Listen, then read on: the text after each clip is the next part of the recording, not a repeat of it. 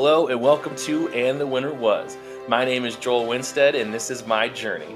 I'm watching every Best Picture winner in order, starting in 1927 with Wings, and with each episode I'll be covering a different film with a different guest. With me again, for the fourth time, back to back, Chicago's own Don Shanahan. Thank you for having me, Joel. This is number 20, big number 20. You've crossed it. You're there. Yeah, 20th episode, getting closer to the end of season 2. Getting into the 50s pretty soon. Yeah, I'm excited. Things get grander and brighter and more colorful. You're in for, again, I say it every time, you're in for a great journey. This can be fun. Yeah, I mean, and this is why I'm taking the journey, just to see all these movies that I've been missing for so long. But I really, really do appreciate you doing this and keep coming back. It's, Betcha. Gives this podcast some weight to throw around. It's because we're both over 2 bills. Speak for yourself. I'm over 3. This week's episode is Gentleman's Agreement, directed by Elia Kazan, screenplay by Moss Hart. Elia Kazan did some revisions uncredited, based on the novel by Laura Z. Hobson, starring Gregory Peck, Dorothy McGuire, John Garfield, and Celeste Holm. It is about journalist Phil Green. Moves to New York City. He takes on a high-profile magazine assignment about anti-Semitism in order to truly view things from an empathetic perspective. He pretends to be a Jew and begins to experience many forms of bigotry, both firsthand and through a Jewish friend, Dave Goldman, played by John Garfield. Phil soon falls in love with the beautiful Kathy Lacey, played by Dorothy McGuire, but their relationship is complicated by his unusual endeavor. This is a movie that I had never heard of. This is one of those Best Pictures from the 30s and 40s that I just had never even heard of it. It's kind of a shame. I mean, it's got like a good message, considering there's a movie called, oh God, this is my podcast, and this is a movie that I've covered. There's a movie that was nominated and won Best Picture. Way. Was it The Life of Emile Zola? Oh my God! I think it sounds. It depends on what note you're going for here. Hold on, it's called The Life of Emile Zola. Yeah. And it was about anti-Semitism, and they weren't even allowed to say the word Jew in that movie. They had to literally point to it on a piece of paper. Yeah. So it's and that movie came out in 1936. So here we are, a decade later.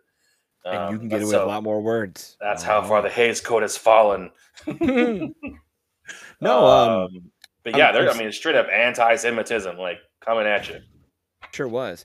And doing the homework on this movie, I'm with you. I had never seen it. I had heard of it, just following following Gregory Peck's career more than anything. And don't get me wrong, I'm a Dorothy McGuire stan because I'm a Swiss Family Robinson baby. But yes, of course. That's just where I see Dorothy McGuire. So to see her as young in this, that's where I first saw her. Oh my gosh, yeah. So, but no, I was when I saw it based on a novel, I'm like, all right, tell me about this novel. How recent or how long ago would this issue, so to speak, be? And sure enough, this is a 1947 novel made into a movie in 1947. So this would be the equivalent of somebody picking up a current bestseller, going, hey, we need to make that right now. And make it right now, because this was, a #1 New York Times bestseller in April of 1947, turned into a movie later that year. It sold 1.6 million copies, which is great for back in the day. And it sounds like they stayed pretty true to the novel, where just the novel's description here in Wikipedia says, a Gentile, he's assigned by his magazine to tell a story of anti-Semitism. He decides to do it by telling people that he is Jewish. This ruse causes problems with his fiance, who is a social climbing suburbanite and divorcee. And Green's son is victimized by anti-Semitism as well, adding to the tension. And it sounds like they kind of got that spot on. And like even the rave reviews of the book would be just, one book review said required reading for every thoughtful citizen in this perilous century. One said bids fair to being one of the most astonishing novels of the year. So if that is the juice and that is the buzz that turns a few things into movies and in short order, we don't see that a lot. I think the next closest one I could think of where like in the prime of its moment, they're like, hey, let's make a movie right now, would be like, I think like Bridges of Madison County was like a year removed from its massive run as the beach read of the Mm-hmm. year. Mm-hmm. And I think like as I think 50 Shades of Grey, for example, was like a few years after the book Yeah. itself, and like that was not as immediate as this. We're like, hey, we need to make it right now.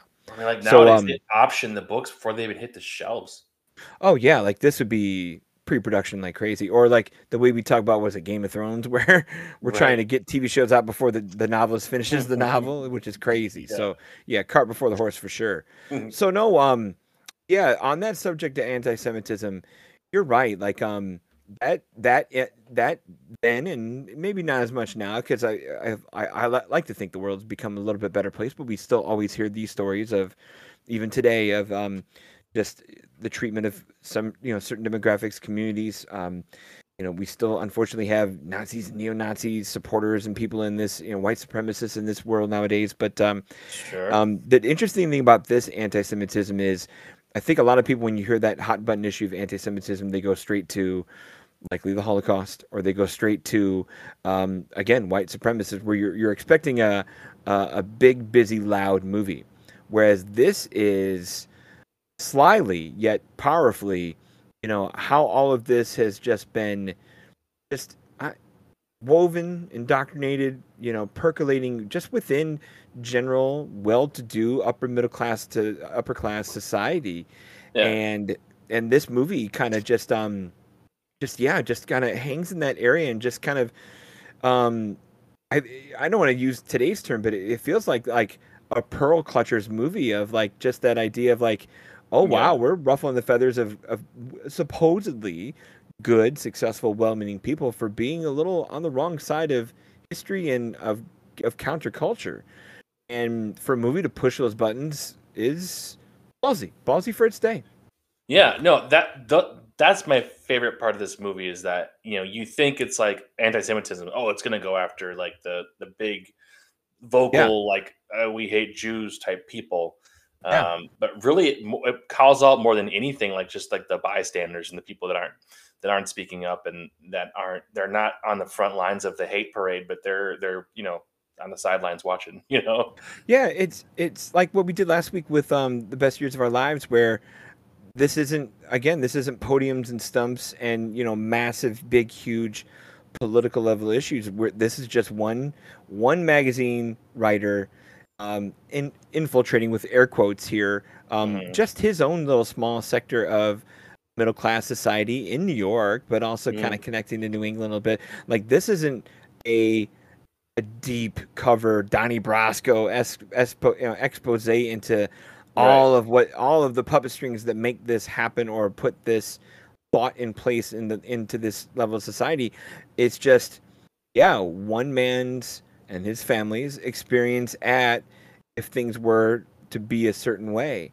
And again, it's not trying to shout this to the balconies. I think that they insinuate that the magazine article that eventually comes out of this movie, within the movie, this comes from a Right. magazine article already, but it's insinuated that it's a pretty hot piece, and Yeah. it sets the man up, makes him a great writer, gives him acclaim. Obviously, is written without his face or byline, where but it maybe overexposes his career, but it doesn't turn it like this is he's not on Oprah the next week, and Right. it's never a big Right. thing, but it's still a big discovery.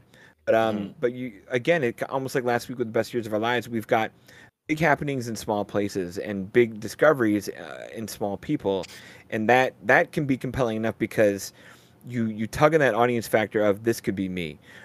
I could be this person trying to be the boss of a soldier coming home from World War II. I could be this person who means well but doesn't understand the intolerances that are happening around me, or I'm obliviousness to it. Hmm. And I think that's a really cool thing for the movie to show off and expose. And again, in a PG era, do it in a way that isn't massively offensive or massively hot button way of like over hammering a point home. Like Right. it's subtle and nuanced while still being sharp and acidic. It's amazing how Kazan and these old filmmakers can do that and balance that. We talked about it with Weiler, and here we are with Kazan, where he makes a hot button issue, but it's an icy hot. It's strange. I don't know how to explain it. Yeah. Yeah. And I mean, we are a couple of years removed from the atrocities of World War II and of what was happening to Jews. Um, and it's there, during this time there were like Nazi sympathizers that were like renting out like Madison Square Garden and like draping it Yeah. with Nazi flags. Like it was a very prevalent issue. Yeah. And still is. It's still a Oh, very prevalent issue. Surprisingly, so, which is crazy. But I my problems. I had problems with this movie. okay. And I don't know, like, first of all, I'm not Jewish. It's hard. It's hard I'm to not a plug in. Jew, so it's hard Yeah. to, I can't, like, like you say, clutch my pearls and be all mad that this guy was essentially wearing like Jew face. But Right. but my problems is Gregory Peck, whom I like. I just don't think he's very good in this movie. I think that he's really wooden, Yeah. and he just Okay. gets more and more like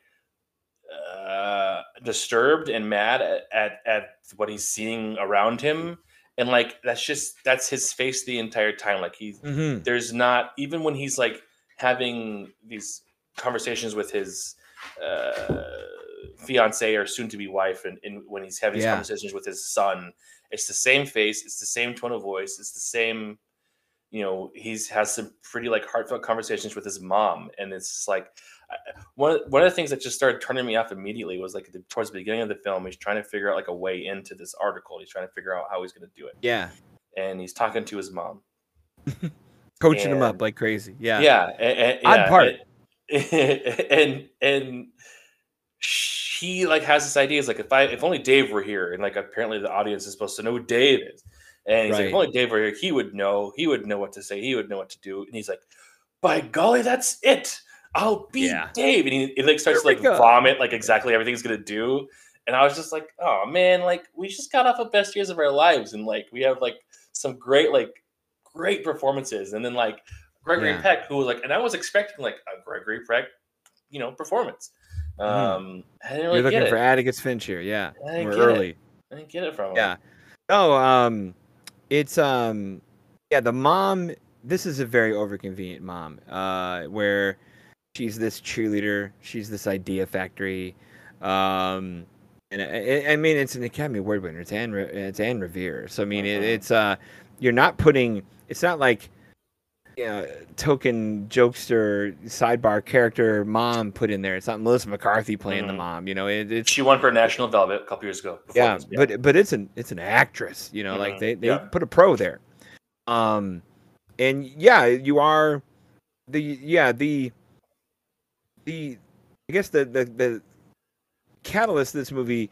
You're right. Doesn't feel very organic, and I wonder if that's from. I wonder if it was equally that happenstance like in the original novel, in the original magazine piece in Cosmopolitan, where was the mom.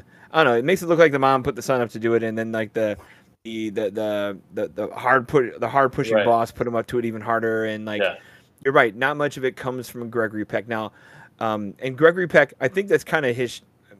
When you talk about his his look and his unflappable thing that he's got going, that's kind of Peck, Mhm. where because like even if you look at the Atticus Finch performance that we all look at, like the man just redefined unflappable, and that's kind of his thing. That's what you bring him in for. Like that's that's his one thing, and I I'm there is that there, and I see what you're saying, but at the same time, like by the time you get to that third act, and him and McGuire have had that fallout, Mhm. or even just their confrontation, which I think was the highlight of the movie for me. Like when they have Mhm. their quote unquote breakup scene, where Yeah. he just calls her out.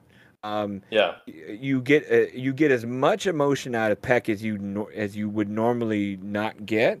McGuire's there, selling it with I don't, and again, not selling it with tears, but just selling it with, just equal indignation pushing right back, and Yeah.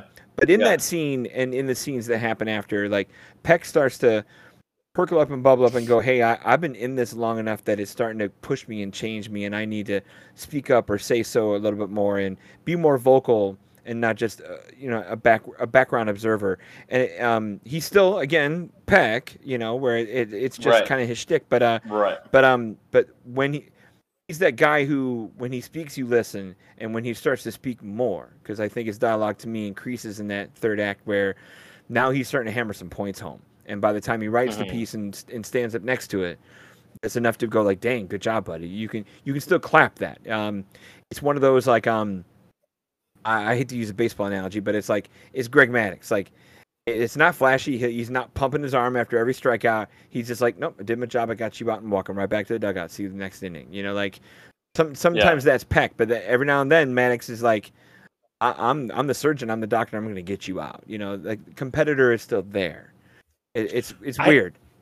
Yeah, I mean, I guess I get what you're saying, but like I'll equate it to a movie that came out just a couple of years ago, The Power of the Dog, which is a film that I really like.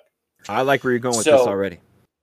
So there is a character in that film, Cody Smith McPhee plays this character. Yeah, he does. Who is effeminate and he gets beat up on. He's very coded as like a homosexual. Yeah. And I remember a lot of people really loved his performance in that, and there was a lot of talk of him winning the Oscar. Sure. And he was nominated. And for the life of me, I was just like, what? Why are people? He is terrible in this movie. Yeah, and I think it's because in Power of the Dog, his character is the catalyst for a lot of like pretty crazy things that happen in that movie. Totally. And like his character brings about the demise of frickin' Benedict Cumberbatch of whatever, Phil. And I think that people mistook his role in the film as what made his acting, or what his acting got elevated because of what he was doing in the movie. Yeah, it's like position versus performance. Like exactly. Yeah, like Smith McPhee is obviously the linchpin of what you're talking about. Everything rises or falls by what his character twists and turns, and does it so weakly and quietly for a on the paper weakly and quiet character. But at the same time, it's the only reason why we even see it or hear it or register it is because he's in this position to make all the dominoes tumble. Whereas what I felt was like a stiff and kind of like, I think so too. I mean, wooden kind of, yeah. But I don't. I think that's Cody Smith McPhee. I don't think he's like the most talented actor. No, that's about his. Yeah, he's not an animated guy. That's not Timothy Chalamet, for example, where like who would overact the hell out of that. Oh man, there's a lot of people that could like chew the scenery with that role. Yeah, but Cody I get that he was like playing subdued, and like I get that. I just don't think it was a very good acting performance. And there's a talent for that, and a spot where that is necessary and works. But you're still missing 100%. There's great subdued roles. Sure. Playing subduedness or whatever, and Gregory Peck's not playing subdued. I'm just saying, I feel like because of I think the message that the movie's portraying, and like the words that he's saying, like are really hitting home in some areas, and like I just feel like that his position is better than the acting. Like and sure enough, on the Oscars, he didn't win Best Actor. I'm trying to think if he was even nominated. He was, but no, I think he's there because he is the important character in the important movie with the important issue. He is there because of position, like we were trying to say here, where he's in the position to be the exposition receiver and the witness to all these things, but the performance to go with it, yes, isn't all the way there as much as it could be. I'm with you there. Good call. But I just and then like when I did my homework and I was reading about the movie, Elia Kazan and Gregory Peck did not get along on this film. That could be part of it too, in a weird way. Like, I'm not going to give you everything I've got, but cut it and put it in the camera. Kazan has publicly said that he didn't like Peck's performance and that he's not like happy with the film. Like Kazan won Best Director for this film. Sure did. And he was saying like at the time, like, this is not, and there's some things here that I didn't really like. And Peck, said the same stuff. Like I didn't get along with him. You know, this is not a good performance. I didn't really Huh. like it. And you can like, I can see that. I didn't know any of that before. I was like, this is not a great performance. But you know, Peck has come out later, like in the '60s. He had said like, well, I feel like I was misquoted. He's like, you know, I feel like now as a more mature man, a more mature actor, you know, I could have done it. So I don't know if they're like butting heads or if Peck came on as like, you know, big man on campus and, you know, tried to, because Kazan was like newer on the scene. So I don't know if Peck was like trying to, you know, flex his muscles or not. Peck was like as super established at that point either. Let me see her 40s. He had Spellbound. He got an Oscar nomination for looks like Keys of the Kingdom. Like he was a man on the block by then. You're right. Obviously his big stuff comes later where Spellbound's a thing. You know, Roman Holiday's huge for him, and the 50s and 60s peeled away like crazy. Yeah. So Yeah. you maybe that's big time actors saying, hey, rookie director, you're not getting everything I've got. You don't deserve it. I'm not, you know, maybe I'm not as keyed in. Like, this is a nice story, and I like the message because he seems to be a message, politically minded actor on screen and off. Where I think this was the right. I think he chose this for the topic more than chose this for the chance for a big performance. And you're right. Yeah. I think it shows. You're right. Somebody could probably come in here and go a lot harder, and probably then make an even bolder movie than what was already here. But again, now I start to wonder, could a bolder movie even be possible? Because again, we've been talking about over the years here, what can you get away with, code language, whatever? Because yet a decade later, like you said, we can say pike and crazy things like that. Like you can put some words down in this movie. So yeah. And then there's another thing. I didn't like the movie and I didn't have a lot to talk about, so I'm just gonna rail on things I didn't like. Get it? And then you can you can bounce back off of it. But what I really liked Dorothy McGuire, and I liked her a lot in this movie, and she was the most compelling thing for me acting wise. I thought she was doing a great job in the beginning because she was kind of like silly and not so serious, and was really kind of like the yin to Gregory Peck's like gross, you know, like wood and yang. And I thought they were like a good couple, and I bought the romance just because of that dichotomy. But then as the movie goes towards the end, when she's like realizing the error of her ways, and she sits down with John Garfield, Dave Goldman, in the film, and he kind of explains to her like in like a Sunday school lesson, well, did you think about it this way? But then she kind of does the whole like, oh my gosh, you're right. And I did this and that was wrong. And I did that and that was wrong. And this is what I was just like, no, you were the chosen one. You know, you were supposed to be better, not become them, you know, like what is going on? And that lost her Oscar probably. It was so bad. I think because this is, I have to step back and go, this is all fictional, made up from a magazine story and whatnot. But and she lost. Oh gosh, I realized she was Best Actress. Yeah, she did lose to Farmer's Daughter. But no, I think again, position, performance, whatnot. I think her character is essential.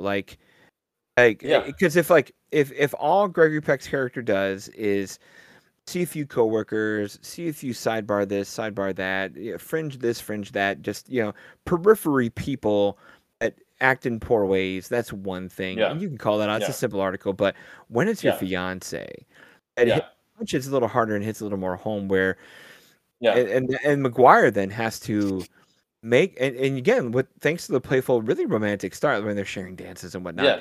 They're a really fun couple. But she has to sell, and it's not a heel turn, air quotes, like it's wrestling, but she has to be exposed, but without being labeled all the way as evil.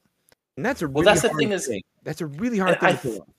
I think that they already did it, and then they had a whole other scene where they just beat us over the head with it. Because they did. I call it the best scene in the movie where they argue about it, but it is a beat over the head movie. Well, no, that is all they needed. They didn't need the second sit down with John Garfield. Yeah, although Garfield, I mean, the good part about Garfield is because if this is The one Jew all, they had in the movie. well, that's the thing. Like that makes him the unsung MVP of the movie. Because if you don't have that, and it's just all of us wishing and hoping and pretend to think we are this and pretend to think we can be that, then you're missing out on any element of authenticity and realism. Where Sunday school lesson at all, John comes in and wins that movie in the third act, where he's the supporter, he's the defender, he's the realist. And again, he's the Sunday school teacher. But I just you I got to have him loved too.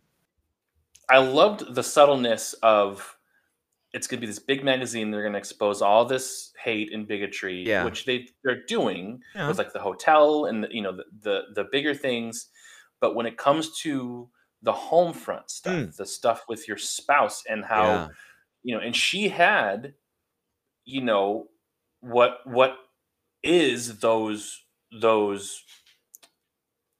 uh Like realizations. those like everyday feelings that people have Yeah. that they don't like these micro aggressions and these like racist and stereotypical things that normal everyday people feel, but they're not getting called out for them. You know what I mean? So It's like the all my best friends are black. The whole like it was that, but it was like for Jews, and she even said like I'm just gonna say it. I'm glad you're not a Jew. Like I don't know why you're taking this on, and like it felt heartfelt, and it felt like it was coming from coming from like a real place, like a normal, like a real conversation that you would have with somebody that had those feelings. Yeah, and it was subtle, and then Gregory Peck has the rebuttal, which is a good rebuttal, and like very good rebuttal. Those were good points that he was saying. And I wish they would have just left it and let her come to her own realizations, because we don't all have a magical Jew fairy godmother that's going to sit us down. Right. Tell us all the things that we did wrong. Should this have been an unhappy ending where they don't stay together, or they don't get back together? 1,000%. Well, not only that, but like it would have hit harder. I mean, you can tie a bow around it, but don't hit us over the head with it. Like leave it subtle, leave it organic. And they left that, and it became a studio film, and I didn't like that at all. And I also didn't really like how like Gregory Peck like took all of Jewishness on his shoulders. It was white saviors trope, only Jew savior trope, which is rare, but all of a sudden it's here. Right. No, so like how did you feel about the child dynamic in the movie? Because like early on, and it's young Dean Stockwell from Quantum Leap. Stockwell, it's amazing. Man, but it's that first scene where Peck has to describe. I think I think he's describing anti-Semitism at the breakfast table with mom, to his son, and like, I as a parent, I'm like, how would I explain some of this crazy stuff to a child? And how did the mother say it? Your face takes sides. Like you don't have a good poker face, and which is kind of Peck doing it Peck again. But and I realized watching the scene and doing the notes on it, like Peck describes anti-Semitism backhandedly with like kind of an anti-woman comparison, and like like even the good guys aren't all the way aren't perfect either. Like did the child angle work for you, or was it a tack-on thing? I think the child, yes and no. I think that it's good. Like if children see this movie, they're going to identify with the child character. Yeah. And so I feel like if this is really like a moral like lesson type of movie, put Dean Stockwell in a little bit more. Yes. Show him experiencing the schoolyard bully stuff, and show kind of like the internal struggle of him. Like, should I tell my dad? He's already taken on too much. And then kind of like show, let the child figure out, like, wow, it's brutal out here. You know what I mean? As opposed to just like a conversation in the hallway. You know what I mean? Like, Dad, I got beat up at school. Like it happens too quick and too easy with not the most resolution in the world, where it's more of a, oh no, one more thing for my story, and I think a different movie could and should maybe lean on that a little harder and make it stay. But I'm sure when you do that, you shave off Dorothy McGuire stuff, so it's hard. And Yeah, because Yeah. it's already 2 hours. We're Yeah. not trying to make a 3-hour opus on this one. I mean, Yeah. this is a big enough topic where you probably could. And we talk about this a lot when we're on together, but like I always like to think of like I do the time capsule thing, like, and again, like you've talked about with the code, where this was probably about as hard as it could go. Whereas today, this would be fucking Moonlight. Like, this would be Yeah. Oh, brutal. yeah. Like, Yeah. we would see all Yeah. the Yeah. horrible things happening to a demographic that's being targeted or called out or Right. ostracized. Like, this would go harder, and therefore then would be heroically more redemptive and whatnot. But it wouldn't be. Sure. It'd be more than a magazine article. Right. And more power to it if you can do that. But at the same time, there might be.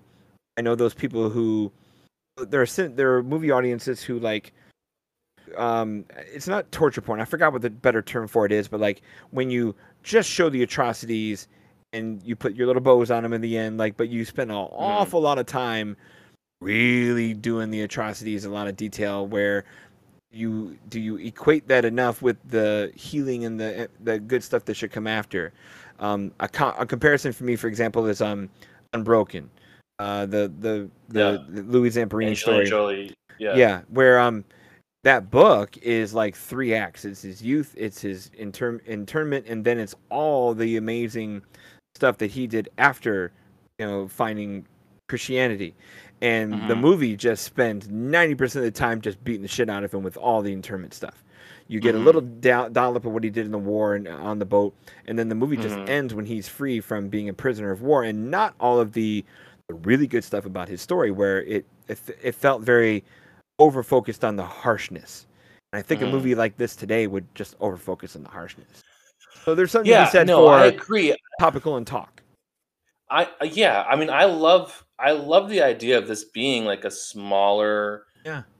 insulated thing that kind of just happening inside of rooms, Yeah. Yeah. and that it's I don't know. I think that there can be a more a stronger, more hard hitting movie, because I think at the end, that scene in the at the dinner table with Mm-hmm. the two with John Yeah. and what's her She name? Dorothy held McGuire, Dorothy Kathy, McGuire. Kathy, with Yes. John Garfield and Dorothy McGuire. That turned me off so mad, and I was already kind of on the fence of not liking it, and then I was just like, "Well, this movie's trash," like, because like there's something to be said about subtlety, and I don't know, like, and there should have been like, I know that Gregory Peck is like, they wanted like a Gentile to play this role. Hmm. Um, I really think that they should have cast a Jew You're or a saying person who's Jewish, take it all the way back to the studs and and to the idea because itself, then like, it hits harder as an yeah, audience member. Because a real I'll give Jew another doing his example. own investigative Uh, journalism. Yeah. exactly. Don't I'll give fake it, another do it. example. Yeah. Is So there was a movie that came out a couple years ago, a movie that I love with my whole heart. It's called Cyrano. It's the story of Cyrano de Bergerac.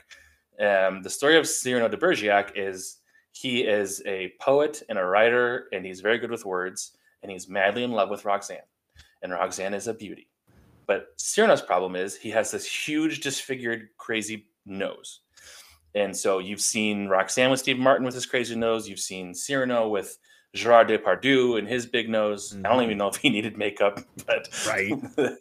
but in this Cyrano, he's played by Peter Dinklage, Hmm. a man who has dwarfism. Yeah. And that movie is amazing. It is a 5-star masterpiece. If you haven't seen it, watch it. But the reason why that movie is so amazing is because at the end of the day, we all know that Steve Martin and Gerard Depardieu are going to take off those noses and go back to bed with their beautiful wives. Right. Peter Dinklage can't take off any Nope. prosthetics. That is Sure who can't. he is, and Hmm.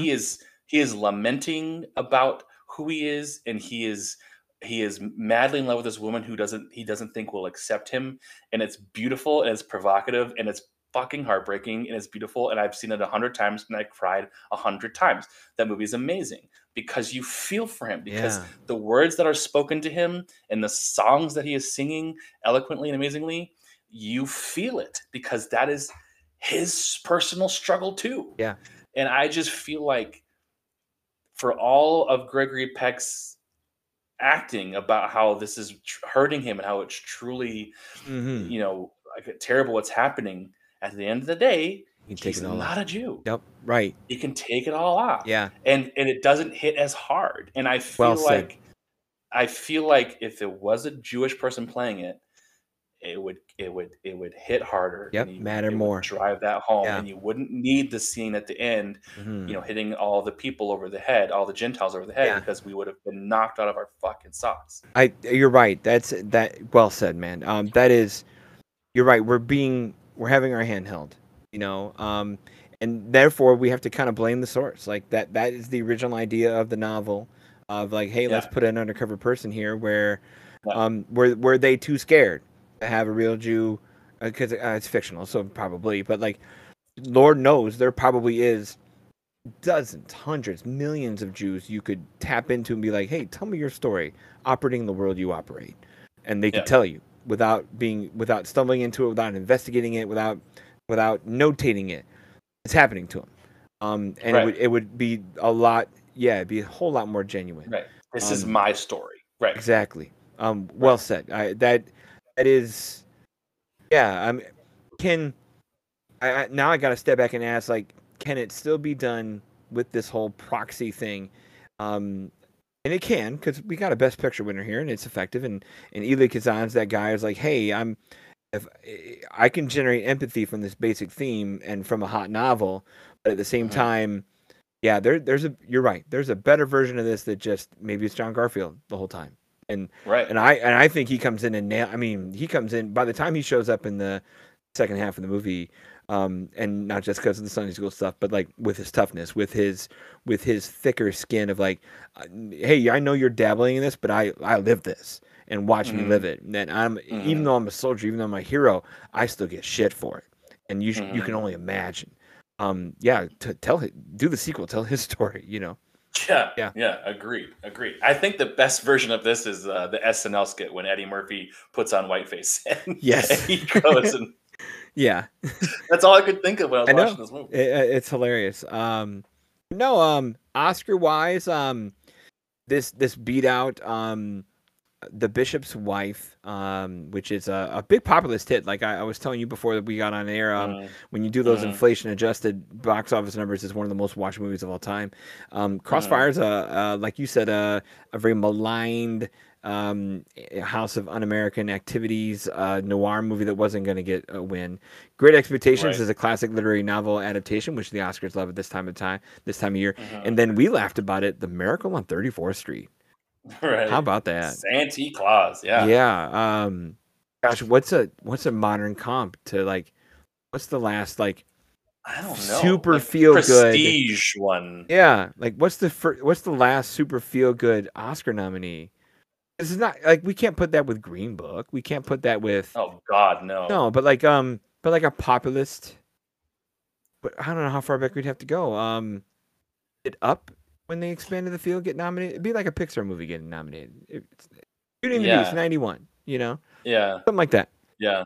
Right, Forrest Gump, Yeah, but that's a drama, like I suppose. it's not Yeah. a trite comedy movie. No, no, yeah, no, yeah. Yeah, it's really My Fair Lady. Yeah, something like that. It would take something like that. Or yeah, I guess A I'm little thinking lighter. In the Beast up there next Yeah, to Ghost in 1990, 91. Yeah. yeah. Wow. Yeah, yeah, Miracle on 34th Street, but the whole world was taken with Edmund Gwynn. Um, Hmm. he And he was I and so many generations Santa yeah. Claus after that. Oh, and he won Best Supporting Actor, which is I haven't seen The Farmer's Daughter. I haven't seen Ride the Pink Horse with Tomas Gomez, and I haven't seen Crossfire or Kiss of Death with Richard Widmark and Robert Ryan. But I mean, Mm. I know you're not. Well, hold on. Now I got to ask, because it's two Christmas movies in a row here in our episodes we share. That's true. How That's crazy. how are you with Miracle on 34th Street? Are you as down on that as you are It's a Wonderful Life? No, my problems with It's a Wonderful Life are I mean, I like Christmas movies fine. It's a Wonderful Life is saccharine. Like All right, but how is Miracle everything on goes 34th right for Street the for white you? man. Miracle on 34th Street is fine. I watched it Yeah. a lot as a child. I really liked that one when I was a little Yeah. kid, and I don't think I've seen it since I was a kid. And I But it mean, was like a constant staple yeah. before See, Elf came out. I mean, we've seen this where, like, again, the sentimental audience favorite nominee sometimes it wins through. Yeah, Yeah, and for yeah. this, it Well, might be 2 Coda. years in a row. So, oh yeah, like, yeah, this is. You're right. This is on the level of Troy Costa and Coda. Where Hmm. the Hmm. there are better acting performances, there are more complete acting performances, but this is the guy we Hmm. love from the movie we love, and Yep. that can get you a win. Yeah. Um, 100%. yeah, I see that Peck lost to Ronald Coleman in A Double Life. I don't know that movie. He's up there next to It was John Garfield, better William performance, Powell. I guarantee it. Probably at this point. Fun thing is, John Garfield in this movie was Yeah. nominated for Best Actor in another movie, Body and Soul, the same year. So, Hmm. um, I'd be remiss since this is the first occurrence in your journey here of Elia Kazan. Yeah. I know Yeah. there's a whole bunch of stuff about Elia Kazan that is beyond the movie. You're Can we talk about that? sure, like, I mean, because now that you're here now, like, this is your first Kazan, you're going to see him again. Yeah. Oh yeah. How do you feel about that? What kind of critic are you to reconcile issues, this and that are off screen? So I Tell us always about this is you, my Joel. line. I always say this: if I stopped watching movies because people in them did horrible shit, I wouldn't be able to watch any Oh, movie ever again. I'm with you. Like There's if you're gonna cancel people, fine, do you cancel people, but don't stop watching movies then. yeah. My Um, line in return is I'm here for the movies. I don't right. I don't give a shit about the rest of it. I'm here for the movies. So yeah. And that's the thing, and that gets into like film criticism and like I'm a film lover. I've been watching movies since I was in diapers. Like I've been like obsessively watching movies since Hmm. I was in diapers. And I went through phases. I was also a 15-year-old dude, so Johnny Depp was at one point my favorite actor. Hmm. Um, and you reckon with the morality of Yeah. the human and their choices, but then you know, you're also, I'm watching Jack Sparrow. I'm watching, Sure.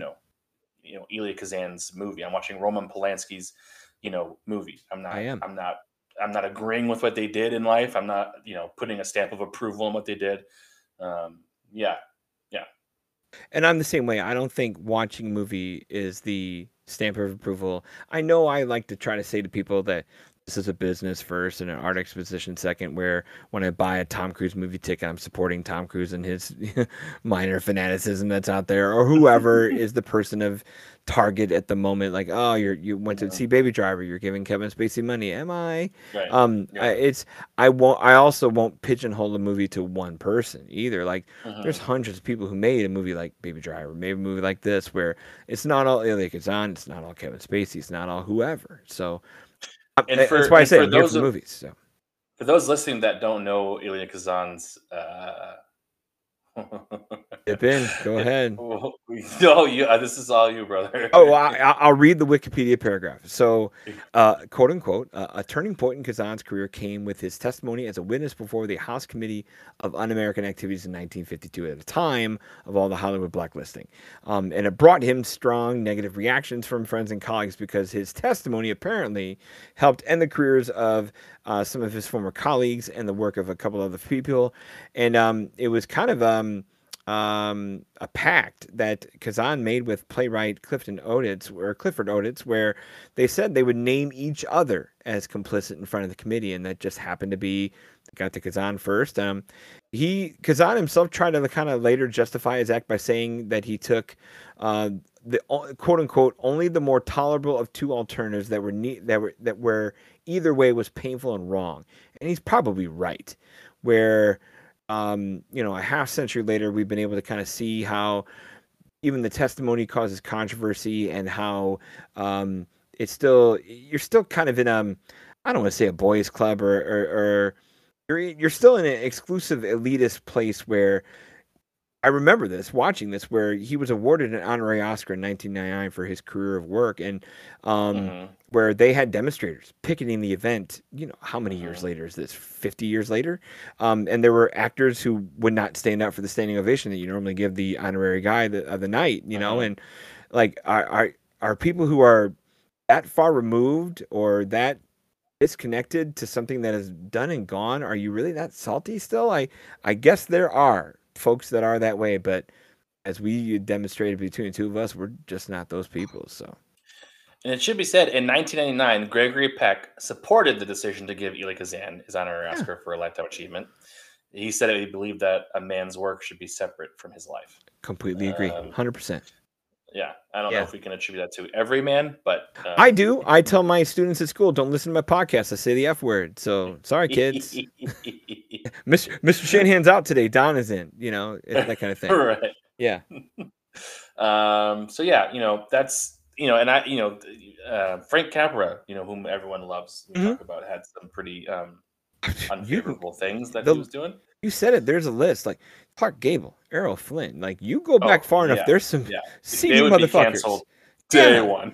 I yeah, mean, we hear about him yeah, now, like John Wayne. yeah. Like some of the stuff we knew, and Oh some of the yeah, stuff we're like, dig a little deeper. You'll see some. yeah, Everyone's got yeah. skeletons in their closet. Oh, So you get a big, huge 30s and 40s guy, and you check and see how old his wives were. good call. Yeah, How many for sure. remarried? Yeah. How many busted up girlfriends? How many illegitimate And, children? And you don't have to go that far back where, like, Jack Nicholson has how many wives? Like how many? oh boy, yeah. Uh, didn't just. I'm trying to think who just had. Like Robert De Niro has like a 5-year-old. He's like Oh yeah, 78. Pacino. Yeah, Yeah, like yeah, everyone's a little yeah. shady. So just and Shit, therefore yeah, everyone yeah. is just watch the movies. Just watch the fucking movie. Yeah, Yep. exactly. Yeah, Gentleman's Agreement was nominated for 8 Academy Awards. It Mhm. won Best Picture. It won Best Actress in a Supporting role for Celeste Holm, whom we didn't even talk about. No, I Um, thought she was ineffectual too. Like I know she's that yeah, little secretary part, but yeah, yeah. I wouldn't have given it to her at all. I mean, Anne Revere was also Me nominated, where I would have gave it to Anne before I would have given it to Celeste. and Kazan won Best Director. Yeah. Peck was nominated for a leading role. Dorothy McGuire was nominated. I wouldn't have been mad if she got that. No, me neither. Revere was nominated for supporting. It was nominated for Best Writing and nominated for Best Film Editing. But still, winning 3 Oscars, that's a big deal. Yeah, that's legit. Like I said, people like to thumb up their nose at the Oscars, and I mean, it's the closest thing that film lovers have to a Super Bowl, and um, I get up for it every year, and Hmm. I know that I have a mountain of blind spots, and so I'm gonna keep watching them. Like you said, like this is my first Elia Kazan. I have not seen any other Elia Kazan movies because I have so many blind spots. On the Yeah, Waterfront, East of Eden, Streetcar Named Desire. yeah. I have not seen these movies. So One that you won't see on the Oscar train because it just didn't make it that far. But if you get to, let me get down his filmography. Which one can I recommend to you? I mean, he's got the studs you're going to see. A Streetcar Named Desire is going to come up for you. On the Waterfront's going to come up for you. I recommend. I mean, East of Eden is where you get to James Dean, but 1957, A Face in the Crowd, is one I'll drop a recommendation to you. Super Andy prescient. Griffith. Andy Griffith. Andy Griffith Yeah. plays a heel, where he plays this hayseed convict who like gets his own radio show, becomes this like charm the pants off the public, make the people follow and agree with everything he says, and he climbs the political ladder, like Trumpian level stuff. Oh in boy. 1957, it's Yeah. shocking how, and it's the power of television then to like give this man an audience that he would normally not get. Fascinating movie, super. Off the Oscars trail. I have Face in the Crowd. Yeah, no, I'll check it out. I need like a separate podcast that's like all my. We've blind talked about spots. this, and the loser was And the loser was yep. I mean, overall, I mean, I'm always glad that I've seen these films. Same. This one's for me one of the ones that is lower on the old rating scale. I think it was like a 2.5, 3 for me. It's good. It's probably better than average just because the filmmaking is there. Right. I gotta tell you, I have a 3-month-old and I have a 3-year-old. I also have an 11-year-old, but he's super chill. Yeah. I fell asleep watching this movie. I don't know how many times. Like the last 10 minutes, I watched probably 15 times because I would like wake up and then have to rewind it and then fall asleep and then wake up. Like it was just it's just, and like not every I'm sleep deprived as like a baseline. So So it takes a lot to like fall asleep, and man, this one it wasn't doing for me. No, for me, it turns into, now that I think about it, like it's probably that movie where I'm watching some future greats walk before they run. Like I know Peck will be better, and it just keeps getting better. I know Ilya Kazan starts here and keeps getting better. Where if the spot that they can kind of break through attacks a good issue at the time, not the best like we talked about, but puts a spotlight on something that normally wouldn't get some play in a very, probably, now that I think about it at the very end here, like I realize that playing off the stereotypes that Hollywood is very pro-Jew, so for them to make a movie that calls out anti-Jew is like an easy turn of events for them, where this is probably wiffle ball, but it's I'm happy to have seen it, like you said, but I want John Garfield's version of the movie. I still want it. Yep. All right, that's it for this week. Thanks everyone for listening. I'll be back next week talking with Kevin Brackett again. He's back. We're going to be talking Laurence Olivier's Hamlet. Oof. If you want to watch that film and be ready for next episode, you can find it currently available to stream on Max and on Plex, or you can rent it for a couple of bucks on Amazon. You can find this show on Twitter at Winter Was Pod. You can find us on Facebook and the Winter Was Podcast. I'm on Letterboxd. Find me over there. Email the show. Tell me what you think. winterwaspodcast@gmail.com. Don, not Dan, where can we find you and your work? Yeah, my film reviews are published on Film Obsessive, part of 25 Well Media. Through 25 Well Media, I'm also the co-host of the Cinephile History of It podcast with Will Johnson, also a guest on Joel's show here. And my home base, where it all got started, is still everymoviehasListen.com. Perfect. Thank you. Check all that out. Check out the podcast. If you enjoy this podcast, please consider rating, reviewing, subscribing. Smash that subscribe button. It would mean a lot, and then more than just me and my mom can listen back to the episodes. Big thanks again to Casey Townsend at Waterway Music for the intro and outro music. Find him at waterwaymusicinc.com.